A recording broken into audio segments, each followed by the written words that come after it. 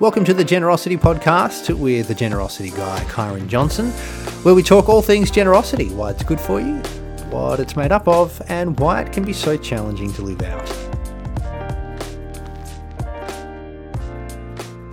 Philanthropy is an unusual word. It can be hard to say. Philanthropy, philanthropist, philanthropic. It's a bit weird. But it also carries with it suggestions of a meaning that may not actually be quite accurate.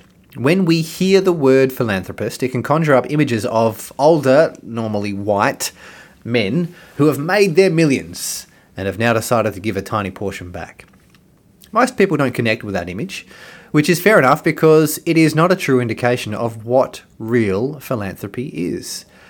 The true understanding of the term is that it's someone who has a strong desire to promote the welfare of others, usually through a generous donation of money to good causes. Philanthropy has no gender, no specific cause, and no specific amount tied to it. Really, if you care about people and give some money to charity to see the closest philanthropist who is making a real difference in the world, take a look in the mirror. You are most likely one already. And if you're not, it's very easy to become one. And it's a good way to live. Well, thanks for joining us for the Generosity Podcast. If you'd like to find out some more information, you can head to thegenerosityguy.com, and we will catch you next time.